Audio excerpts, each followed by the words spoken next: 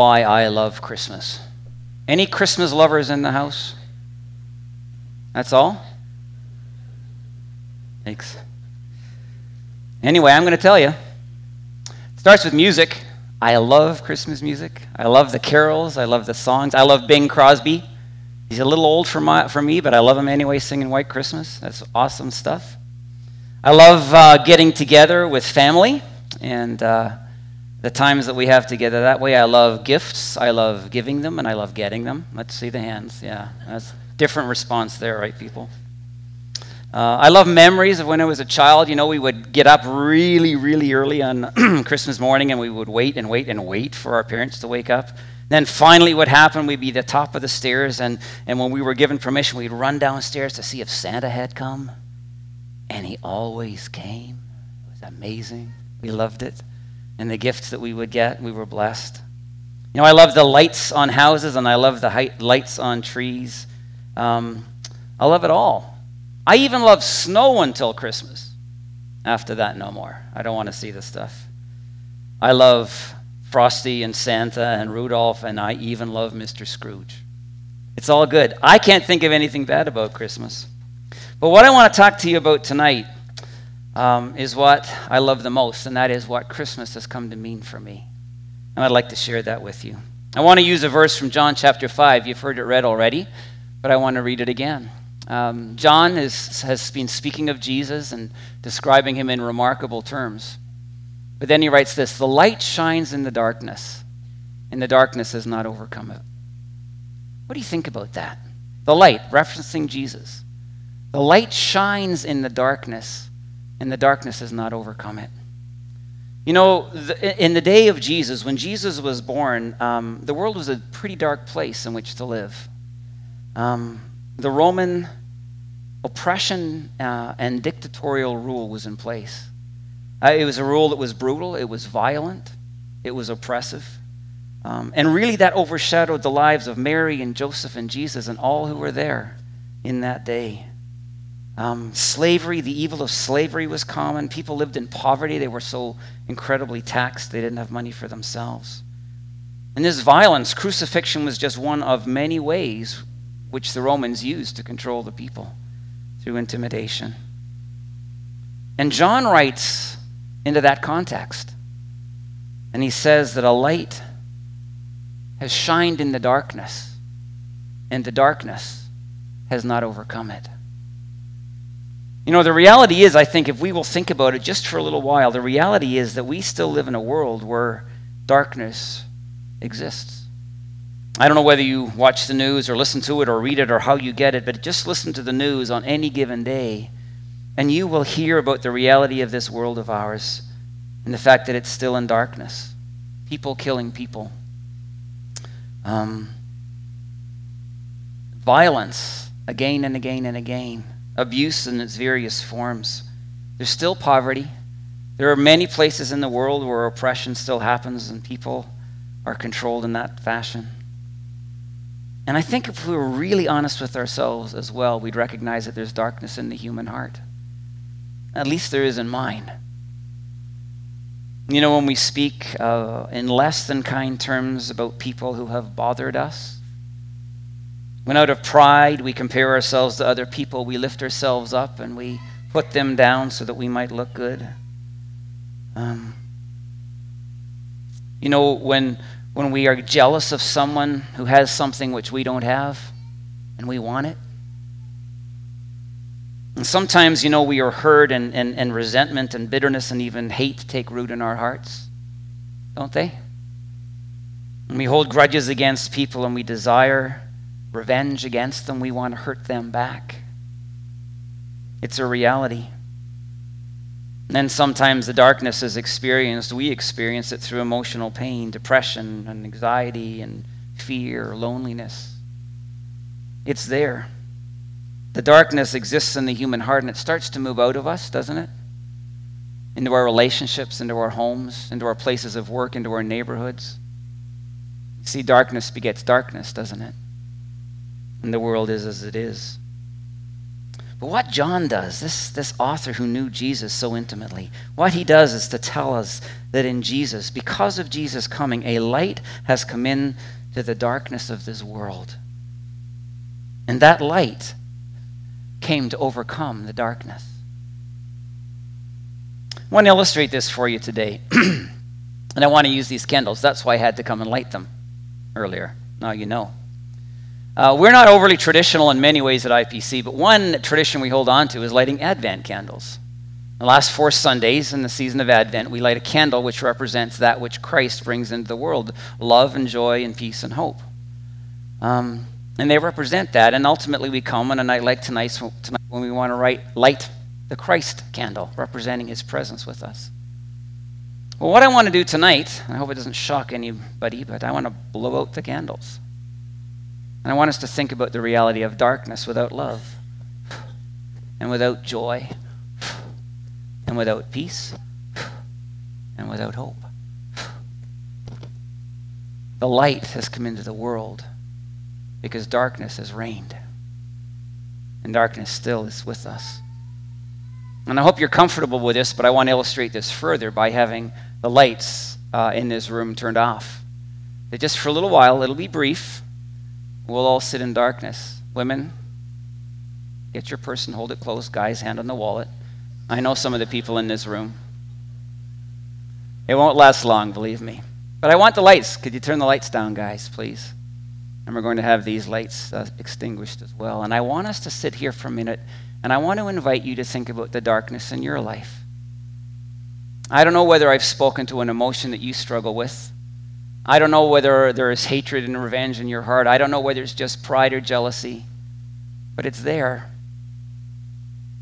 And we live in this world of darkness when much happens that we don't really want to happen. But what John wrote was that into this world of darkness, a light has come. And I light the Christ candle. And I light the candle of love that came. The love of God came into this world with him. The joy of God. And the peace of God.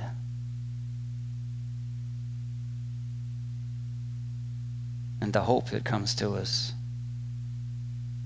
Because the Lord has come. Slowly, as our eyes adjust, we begin to see. One of the things I want you to note as that happens is that light overcomes darkness. Every time. You can't have light in a room that is overcome by darkness. No, light overcomes the darkness. Jesus came into the world to dispel darkness, to do away with it, to extinguish it. Can I put it that way? Jesus came into the world so that someday the evil which produces the darkness will be no more. And we will only know the light of Christ in this world and in our lives. You know, when light comes, I'm going to ask the lights to go back on now, please. When the light of Christ comes into someone's life, they begin to see. They begin to see. They begin to see God in him. You know, a lot of people ask the question, this God in heaven, what's he like? Who is he? I mean, could you describe him to me? Well, what the Bible says, that if you want to know God and about God and see God, all you have to do is open the Bible and read about Jesus, because according to John, at the verses prior to the one I read to you, Jesus is the eternal Son of God who is the creator of all that exists. If you want to know about God, look at Jesus. And we also sometimes, when the light of Christ shines in our lives, we come to this place where we start to see our own darkness in a new way. And we recognize it's there, and even though we might not want it there, we see it. The light of Christ also opens our eyes to see the opportunity that we have for something different in life with him. If we will trust him, if we will believe in him and follow him. I want to tell you, my friends, when the light of Christ shines into the darkness of our lives, it brings, and he brings, change. And there's the story I want to tell you about. It's a real story, an illustration of the point I'm trying to make to you about how darkness in this world can experience light, at least for a time. It happened at the beginning of the First World War, Christmas Eve, 1914, the war had only been fought for 5 months. But already there were soldiers in trenches facing one another with no man's land in the middle, or much bloodshed and much death had already happened in that place. You had the British and Canadians and the French and others on one side, and you had the Germans and their allies on the other. Well, it just so happened that at Christmas Eve, 1914, there was a lull in the fighting. It wasn't a lull because of Christmas Eve. It was simply because the generals were rethinking their strategy and planning their next assaults and so forth. And that night grew quiet.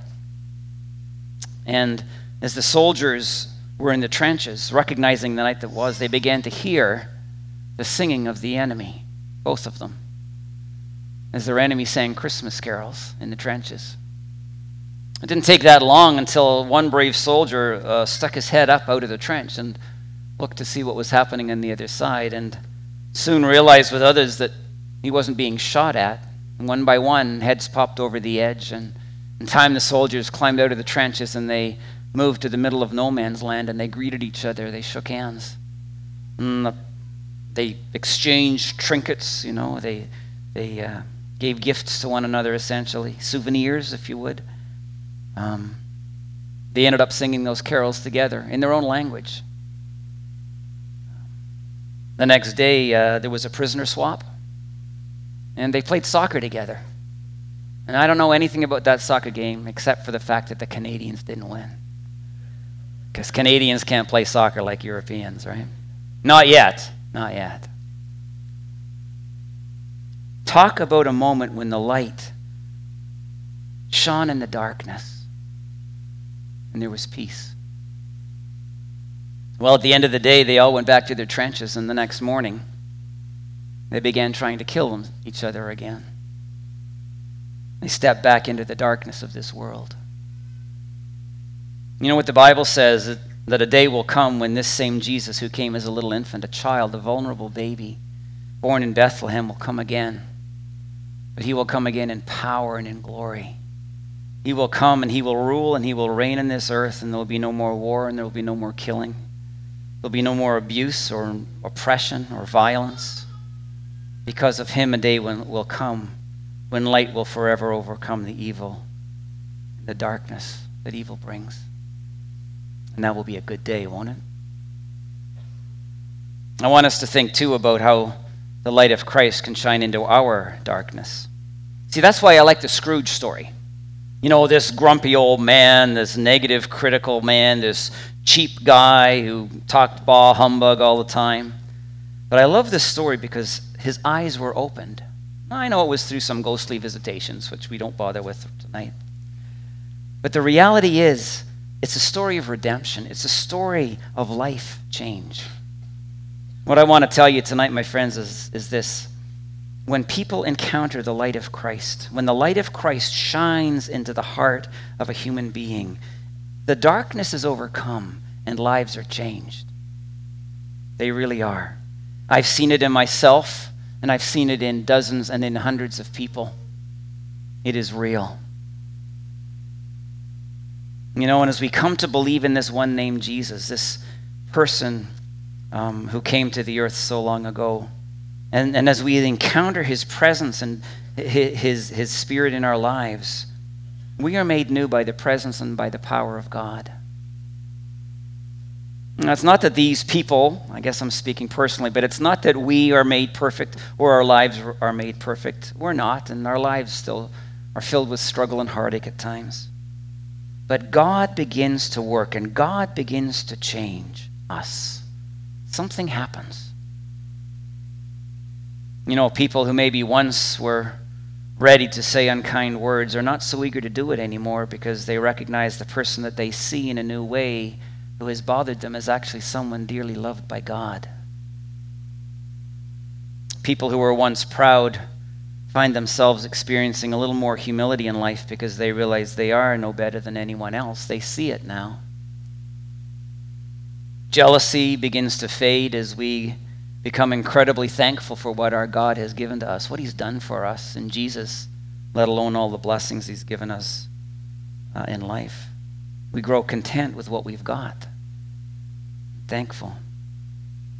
And all that bitterness and resentment and even hatred, the grudge keeping and so forth, the desire for revenge, it all begins to lose its power as God begins to enable us to forgive in a way that we never were able to forgive before. See, my friends, God in us, God, the light of Christ shining in our lives, can change us. Those who struggle emotionally with depression, with fear, or with anxiety, they can find healing in Christ. It's real. Peace comes instead of anxiety, and courage comes instead of fear, and hope comes instead of depression. See, as the light of Christ shines, we see our need of repentance, and we confess our sin before God, and we find forgiveness in Jesus. And we begin to see God is not a God of judgment and condemnation, a God who is harsh and punitive. We start to see that God is a God of love, who is eager and ready to save us from our darkness. And in that moment, we invite Christ, or at least we can if we choose, we invite Christ into our lives so that his light just shines brightly, so that the darkness is overcome, so that in the end, we are changed. I told you earlier I would read you the Christmas story, and I want to do that now. The story actually of the birth of Jesus from Luke chapter 2. This is the story of the light, capital L, coming into the world. I have a question for you, or two, I want you to consider as I read this passage, a famous passage of Scripture. Number one, I would like you to note what it has to say about who Jesus was and is. Did you do that? And secondly, what he would do when he came. And then what I'd like you to do as you think about the shepherds, and I'll read that story about how they responded to what they heard. So listen to this, Luke 2, 1-20. In those days, Caesar Augustus issued a decree that a census should be taken of the entire Roman world. This was the first census that took place while Quirinius was governor of Syria. And everyone went to their own town to register. So Joseph also went up from the town of Nazareth in Galilee to Judea, to Bethlehem, the town of David, because he belonged to the house and line of David. He went there to register with Mary, who was pledged to be married to him and was expecting a child. While they were there, the time came for the baby to be born. She gave birth to her firstborn, a son. She wrapped him in cloths and placed him in a manger because there was no guest room available for them. And there were shepherds living out in the fields nearby, keeping watch over their flocks at night. An angel of the Lord appeared to them, and the glory of the Lord shone around them. And they were terrified. But the angel said to them, "Do not be afraid. I bring you good news that will cause great joy for all the people. Today in the town of David, a Savior has been born to you. He is the Messiah, the Lord. This will be a sign to you. You will find a baby wrapped in cloths and lying in a manger." Suddenly, a great company of the heavenly host appeared with the angel, praising God and saying, "Glory to God in the highest heaven, and on earth peace to those on whom his favor rests." When the angels had left them and gone into heaven, the shepherds said to one another, "Let's go to Bethlehem and see this thing that has happened, which the Lord has told us about." So they hurried off and found Mary and Joseph and the baby who was lying in the manger. When they had seen him, they spread the word concerning what had been told them about this child. And all who heard it were amazed at what the shepherds said to them. But Mary treasured up all these things and pondered them in her heart. The shepherds returned, glorifying and praising God for all the things that they had heard and seen, which were just as they had been told.